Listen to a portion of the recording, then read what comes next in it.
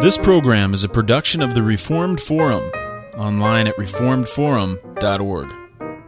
This is Christ the Center, episode number 124. Today we have round 2 responses in our Christ and Culture series from Nelson Kloosterman and Darryl Hart.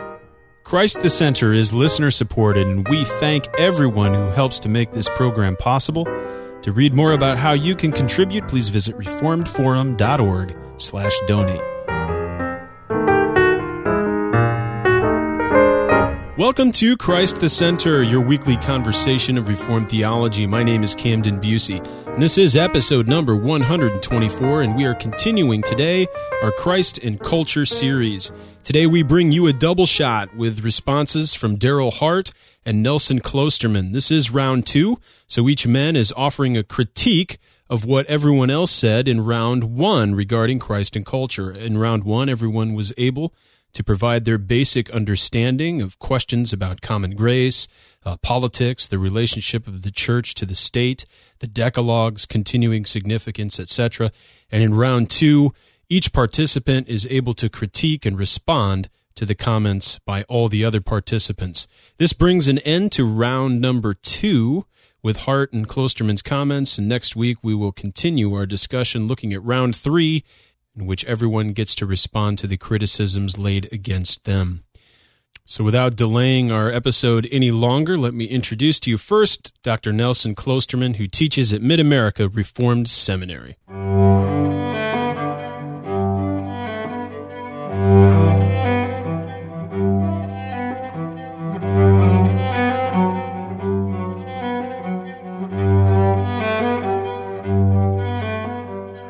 Well, let me address a couple of items that, first of all, I need to acknowledge the widespread agreement that exists among all of us in terms of the questions that you posed in the first round.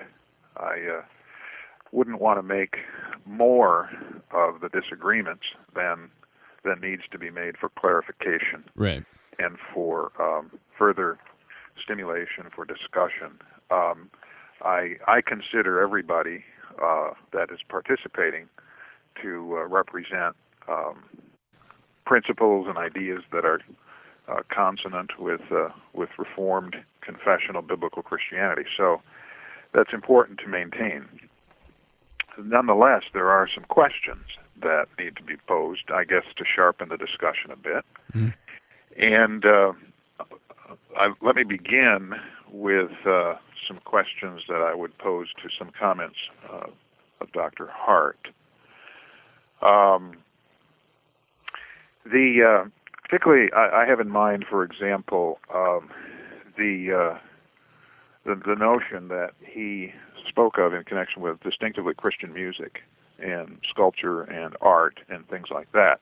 He expressed appreciation for Ralph Vaughan Williams, and that he indicated there's room in the church for Christian musicians, and but when it comes to other things, he says there will be Christian themes in art, and that Christians who are artists could handle basic human themes, fallenness, hope, etc., in distinctively Christian ways. And I agree with that, and therefore I'm puzzled by any discomfort with regard to talking about the application of Christian principles in areas like politics, statecraft, economics, and education, and so on and so forth, beyond the sphere of the church. If there can be distinctively Christian themes in art, and if common human themes can be treated in a Christian way, as he indicates in his earlier answers, then I'm puzzled by his discomfort, apparently, in those other areas. So that's one area that I'd invite some discussion. I like both his and Dr. Dennison's treatment of the doctrine of common grace, well, perhaps even Doug Wilson's, in connection with the doctrines of creation and providence. Dr. Hart indicated he's not sure why we need common grace when we have these other doctrines, and I'm very very sympathetic to that analysis, and I myself tend to place that doctrine in those areas. That's a compliment. I'm going to go through these one by one to identify and then come back. Sure. With regard to Denison, I appreciated Dr. Denison's emphasis and warning against viewing culture monistically or monolithically. I think he's very right that there are two cultures in the world, and they proceed from, respectively, belief and unbelief. And this is due to the antithesis being established and maintained throughout history, and that comes to expression then in cultural and manifestation in cultural ways. So it's very, very dangerous and abstract to talk about the culture, or Christians and culture, or Christianity and culture, and so I think his note there was quite helpful. Now, let me say, by way of general discussion, first in the area of politics and statecraft and the call of civil government, I am puzzled by some what I consider to be omissions in the discussion with regard, for example, to Belgic Confession, Article 36. Most of us know that article was revised in early 20th century under the leadership of Abram Kuyper and others, who wanted to excise from the article any direct calling or reference to the government, to the state, to root out and prevent idolatry, false worship, etc.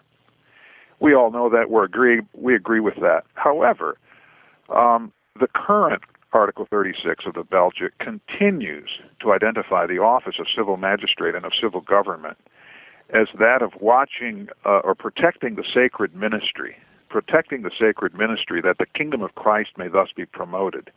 It says they must therefore countenance the preaching of the word of the gospel everywhere, that God may be honored and worshipped by everyone as he commands in his word. Now that strikes me as far from being neutral with respect to the Christian religion and Christian faith. The state, according to Belgic 36, is called to protect and to promote the kingdom of Christ. That's what it says. And what's troubling to me is the silence, the omission, the ignoring, the neglect of that particular note, which belongs to our confession. Now, what we do with that in terms of its outworking and implementation, in terms of concrete political office, is a very important question. It's a very complex and complicated question. I understand all of that.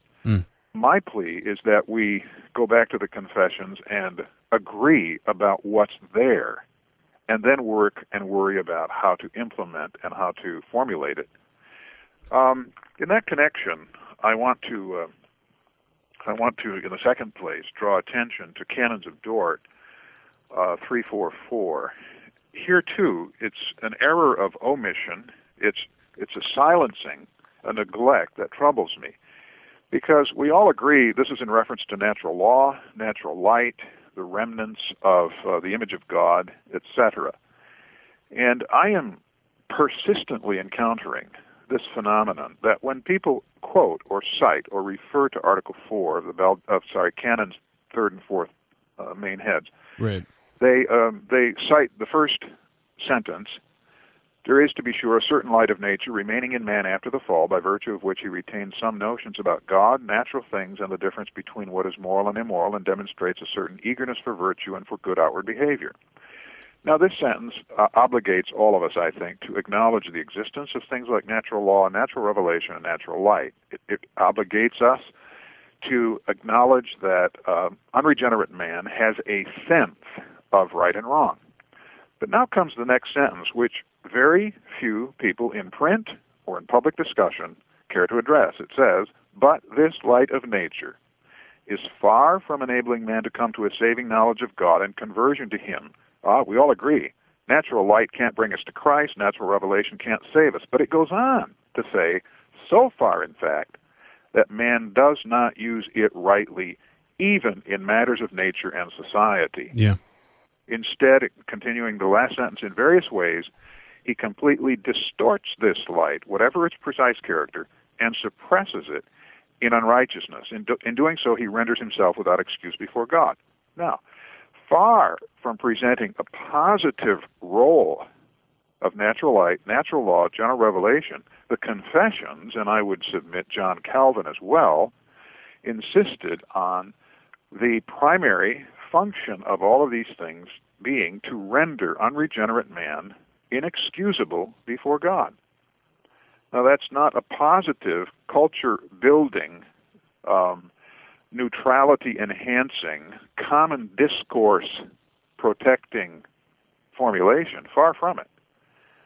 And therefore, I'm concerned about the optimistic sounds attached to discussions of natural law, of common grace, of cultural transformation, which sounds tend, in my judgment, to ignore these last two sentences in Canons of Dort, Article 344. So that's the second comment. Sure. And I think we have to do business, in other words, with those sentences. And I'd like my interlocutors to take a whack at that one and see where they come out in that connection. Another comment that I'd like to make is that, and this isn't directly addressed in any of the respondents, it's not targeted to anybody's answer, but it's this caution and this observation. I think we need to carefully discriminate or differentiate, rather, between the following phrases, because these are not univocal and they do not refer to the same thing. Christianity and culture, religion and culture, faith and culture, Christ and culture, the church and culture. These are all very different things. And sometimes in our discussions we can tend to elide these phrases so that while we might agree, all of us, that the church and culture has a distinct kind of relationship, the church ought not to be building bridges, the institutional church ought not to be building bridges over rivers, ought not to be funding political parties or funding political candidates. Nonetheless, one's faith comes into play in bridge building and in political party funding and such things as that. And I think the discussion tends to get derailed when our aversion to the church mixing it up outside its sphere of competence and authority, our aversion to that extends to an aversion of having faith or religion affect and be integrated into those various activities that lie outside the sphere of the church. So I hope I'm being clear in trying to distinguish between these various terms. I advocate, and I vigorously advocate, the relevance and integration of faith in all of cultural activity, that one's worldview, one's religion, inescapably forms culture, as Doug Wilson pointed out to us with regard to Henry Van Til's definition of culture as religion externalized. It's not the same as the church externalized. So these are quite different entities. And so that's that comment with regard to terms and terminology. Basically, I think I've said everything I've wanted to say. I don't want to repeat my own answers that I gave. But I hope what I've commented on here is sufficient for advancing the discussion. Yeah. And for giving my interlocutor something to talk about and munch on with me. But in terms of, just before I let you go, some of the other areas, I know you've addressed many of these in broad strokes, but do you find just general basic agreement on the issues of vocation and education and some of the other things that were discussed? Yeah, generally I do. I find the notion of vocation as being to the glory of God is helpful but not precise. Okay. And I would like us as Reformed theologians and Reformed Christians to articulate the concept of vocation that includes our partnering with God in history, a partnering to which we've been restored in Christ, and for which we were created, and a partnering that whose fruits I judge will be sanitized and purified and continue to bless us and God in eternity. And that, it seems to me, is, I would hope, is a helpful, even an eschatological definition of vocation and work. You know, I'm a preacher by trade, and when we, from the pulpit, try to concretize the text, you can say almost in every sermon, from every text, now, whatever you do, make sure you glorify God. Well, that's true, but is it helpful? It's true, but is it concrete enough? And I think the Bible offers us a bit more with regard to vocational theology, or a theology of vocation. And I'm trying to formulate that quickly here.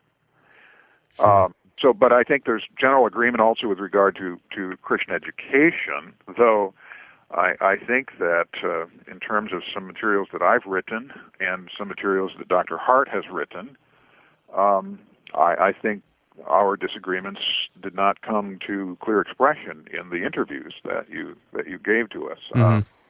Dr. Hart has written, and I've responded and critiqued and analyzed that in terms of the place and function, the legitimacy of a Christian university education or a Christian higher education, where the worldview of Scripture, the doctrines of Scripture, are brought to bear in the science laboratory, in the language lab, in the English classroom, and in teaching economics and political science.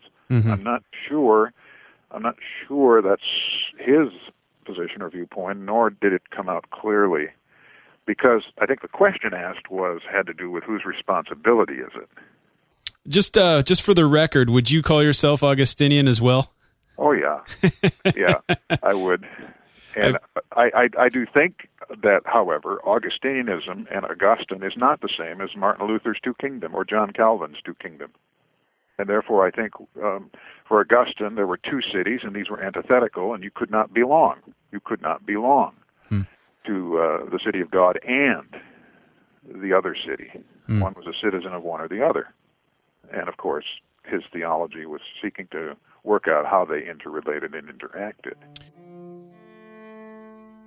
And that brings an end to Dr. Kloosterman's Round 2 remarks. We will now move on to hear from Dr. Darryl Hart, who teaches at Eastern University in St. David's, Pennsylvania, as well as Temple University in Philadelphia, Pennsylvania. Here is Dr. Hart with his Round 2 response.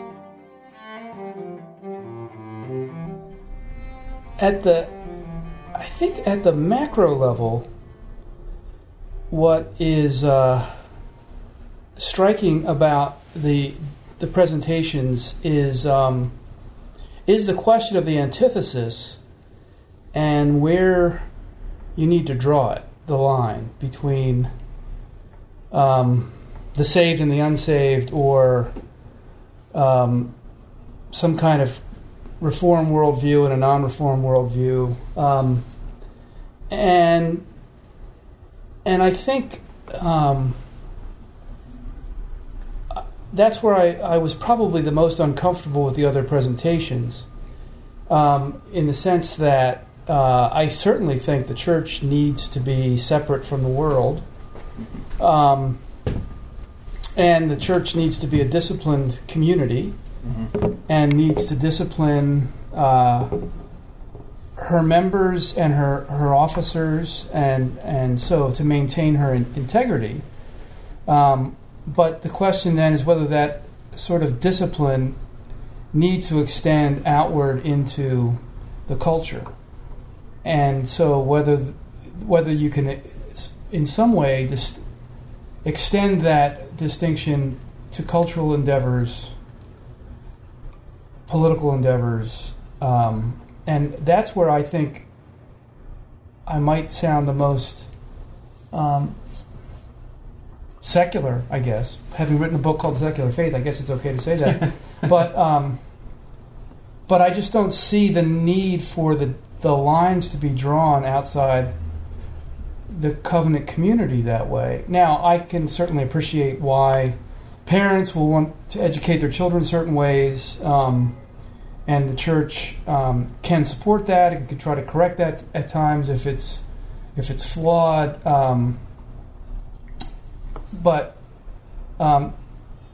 So that's a major concern, which is what is the nature of the antithesis and how far does it reach, and how far does it especially reach outside outside the church, and how much you can extend. I'll come back.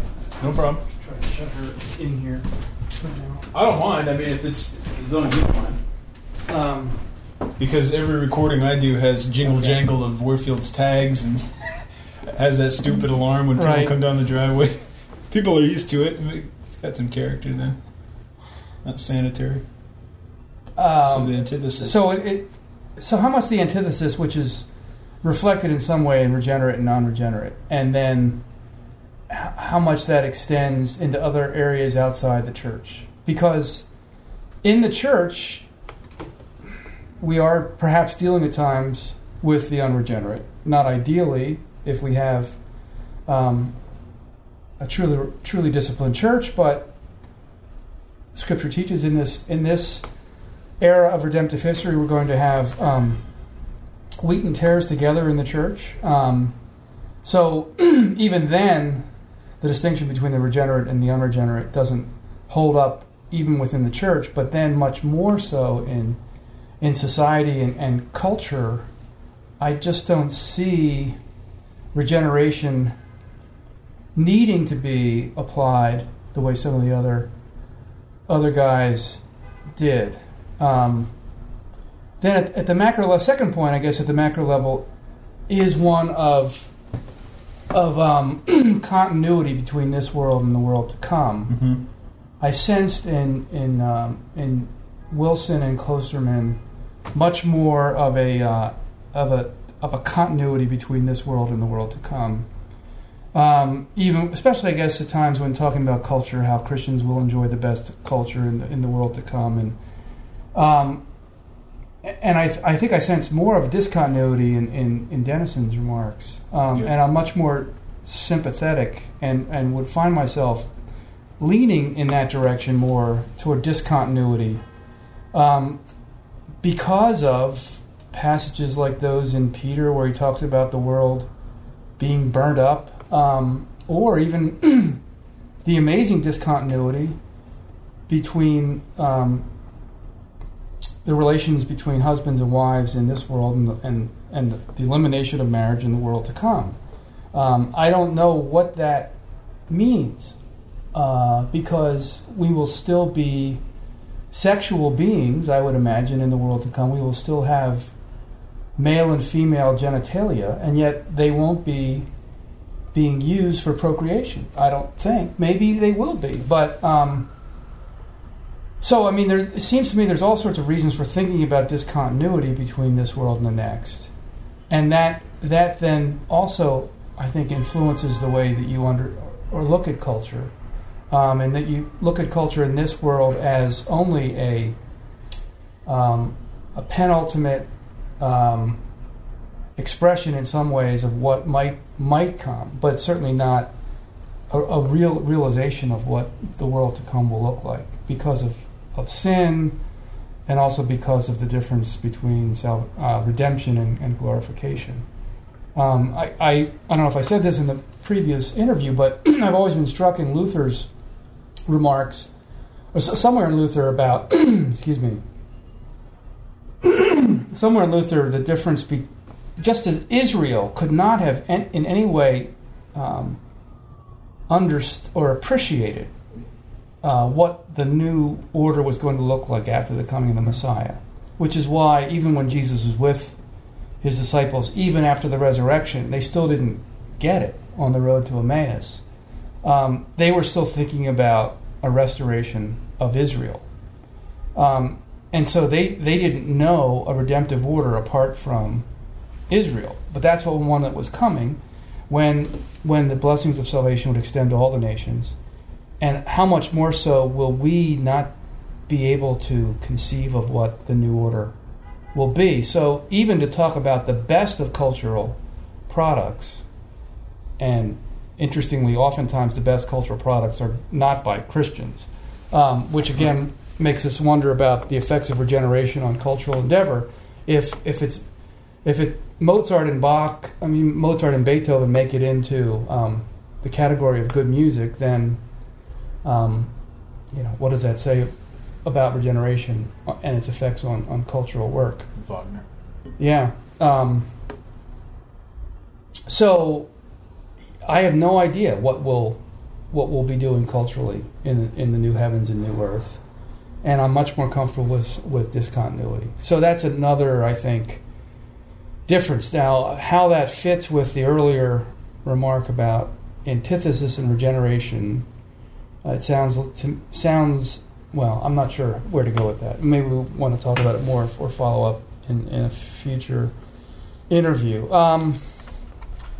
Then I guess I'm just thinking about a few specific disagreements, perhaps, with some of the other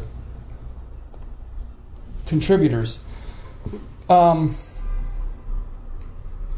thing I found interesting in Doug Wilson's remarks was that he said he was relatively comfortable with two kingdoms, but only one king.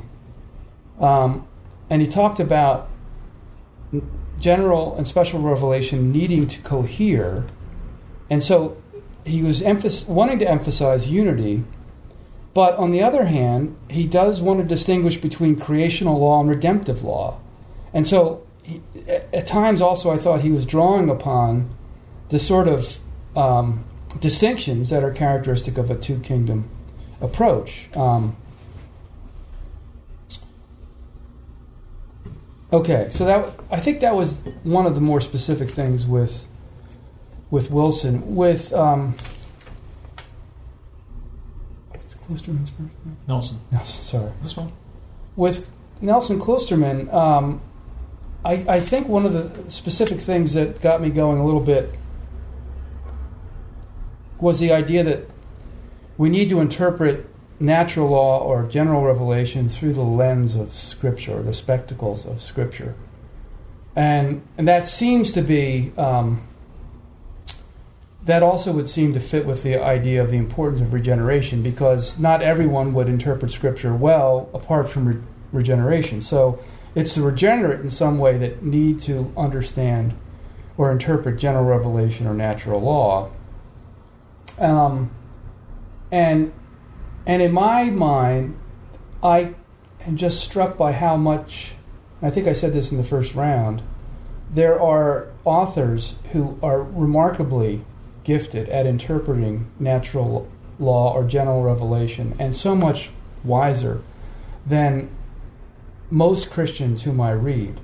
And part of that has to do with how much time they spend thinking about general revelation and its structures, its categories, its givenness in a way that oftentimes Christians don't. And I think Christians don't for good reasons, because oftentimes they're more inclined to read Scripture than nature.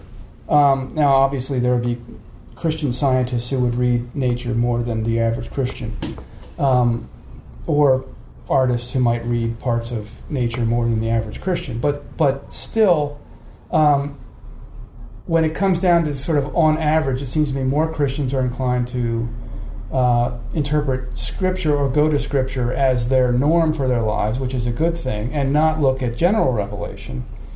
But that means that the people who don't read Scripture and are looking at general revelation all the time kind of have a leg up on Christians in their capacity to understand at least how general revelation works, and if they're theists, how that in some ways also reflects God or the Creator. Now, I know the appeal will often be made to common grace, but I feel like, again, that's an unfair appeal, because it seems like it minimizes the contribution of the unregenerate. Ultimately, I want to say their insights into general revelation come from God, because God created them a certain way with gifts and capacities to understand this. So I don't want to say they're somehow autonomous in their ability to understand things. But I do want to say that they may have gifts that Christians have because it comes from their Creator, but that oftentimes, too, Christians could more emulate non-Christians in their wisdom and smartness about the world if they actually spent the amount of time reading and studying the way that the non-Christians do. So again, I don't want to give a preference to Christians in their ability to understand the natural world or general revelation on the basis of their knowledge of Scripture or regeneration. I think there is a category of knowledge independent in some sense, not in an absolute sense, independent of Scripture and regeneration that allows pagans to understand the world well, and that Christians could well benefit from that pagan wisdom. And again, I can find evidence of this in all sorts of appeals of Calvin to the ancients and ancient philosophy, for instance. And again, I'd not necessarily try to do this simply on the basis of common grace. I think I'd do it much more on the basis of an intelligence that these people have from God.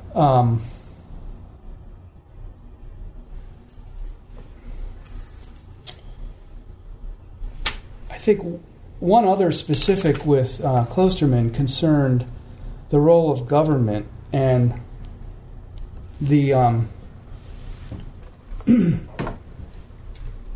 and the function of the Decalogue for the government. And I've been at certain blogs about this, and so I'm repeating myself, but I just don't understand where you get a biblical basis for saying that, for instance, the governments are called to recognize the first table of the law but not enforce the first table of the law. When Reformed Protestantism was the established religion in certain places, clearly the first table of the law was also being enforced. So it seems to me, again, there is a move toward a post-18th century revolutionary world approach, even in those who want to hold on to the normative nature of the Decalogue for government. And so there's, in some ways, a wiggle room provided by distinguishing between the first table and the second table and what the magistrate is called to do, that I find no reason on the basis of Scripture where a Christian family, a Christian church, or a redeemed state, as in the case of Israel, is called upon simply to observe or recognize the whole of the Decalogue, but not enforce the first table. I just don't see that for Christian churches. Christian churches enforce the whole table of the law because they're recognizing the authority of the whole Decalogue. Christian families might approach that in some ways a little bit differently, but still they're not making a distinction between whether the child is stealing versus whether the child is keeping the Lord's Day holy. So parents are probably going to enforce both tables, and certainly Israel was called to enforce both tables, and yet Kloosterman wants to say that the modern state can recognize the Decalogue but not enforce the first table. I just find that truly puzzling. And then with Bill, who with whom I was probably in the most agreement throughout on a variety of matters, but the thing that kept hitting me was the idea of epistemological self-consciousness that he emphasized. And I've had this sort of disagreement with, I guess, Vantillians or over the years, and also Kuyperians. But that idea of epistemological self-consciousness seems to me to favor philosophers, people who can be epistemologically self-conscious. And it seems to me that not every Christian is called to epistemological self-conscious, because there are some Christians who don't even know what epistemology is. Most. And maybe they need to know it. I don't know that. I'd like to know that from Scripture, where they need to know what epistemology is. And if that's the case, why don't our catechisms have anything in there about epistemology? Now, granted, you can say it's implicit in certain ways, but I do see Kuyper and Van Til in a line of post-Kantian idealism that favors the mind and some kind of reason or rationality that I find leaves certain Christians out, perhaps. And I don't think that necessarily Christians need to be epistemologically self-conscious to be faithful. Now, I can understand those who are called to be epistemologically, or those who have the capacity to be epistemologically self-conscious. If they're not being so, then that's a problem. You think it's elitist? Potentially, yeah. I mean, it's always struck me that in Kuyper's idea, when Kuyper tries to expand the spheres of sphere sovereignty in the university environment, that the spheres don't extend to the common areas of life, like baking, janitors, plumbing, things like that. It's all about those departments within the university, whether it be science or art, and these are all professional endeavors, and middle-class people like to hear that because then it could make their own endeavors, if their office jobs, more important because they have a sphere to which they're called. And so you're right. I mean, I think it could sound elitist. So those, I think, are... but I did like, and I'd be curious to hear how Bill would answer this. He also talked a lot about Christian liberty, I think more so than Wilson and Kloosterman.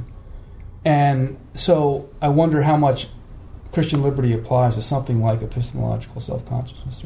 So, but also I think it's, one of the other things I would ask is, or put on the table, is how much epistemological self-consciousness is possible if there is a real doubleness, not in the antithetical sense, but in the proximate, ultimate understanding of things, as far as the preacher in Ecclesiastes saying that all is vanity. And everything in this world is kind of a vanity. It's a vain enterprise compared to the ultimate truths. And so it seems to me that maybe if I were to grant epistemological self-consciousness, that it wouldn't result in the kind of coherence that Dennison is arguing for, that it actually could result in a real doubleness of mind. Whereas I do this thing here in this world now, but it's not at all going to be what I do in the world to come, or it may not be, and it's certainly not what I do on the Lord's Day. So even in our weekly walk as Christians, we have a kind of doubleness because our lives on Sundays are generally different from the way we live the rest of our days. And so if epistemological self-consciousness can make room for a doubleness of mind, and a kind of tension between seeing ourselves as pilgrims, seeing a homeland elsewhere, and yet still also working for the welfare of the city and planting vineyards and marrying and having kids and doing all that kind of earthly stuff, and recognizing that as good but not ultimately good, it seems to me that the nature of the case, it's going to be, based on eschatology, we're going to have a kind of doubleness of mind.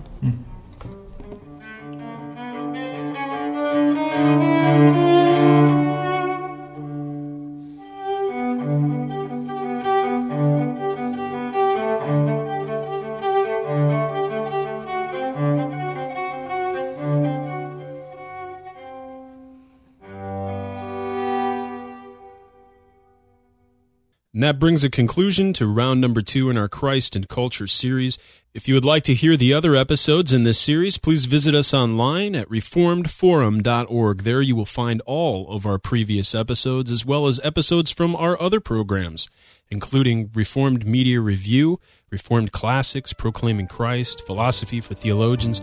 We have all sorts of resources available for you to listen to at reformedforum.org. reformedforum.org. If you would like to get a hold of us, please email us at mail@reformedforum.org, or you can follow us on Twitter @reformedforum. You can also send us real physical mail now at P.O. Box 27422, Philadelphia, Pennsylvania 19118. We thank you so much for listening, and we also thank those of you who support us on a weekly basis, and we hope you join us again next time on Christ the Center.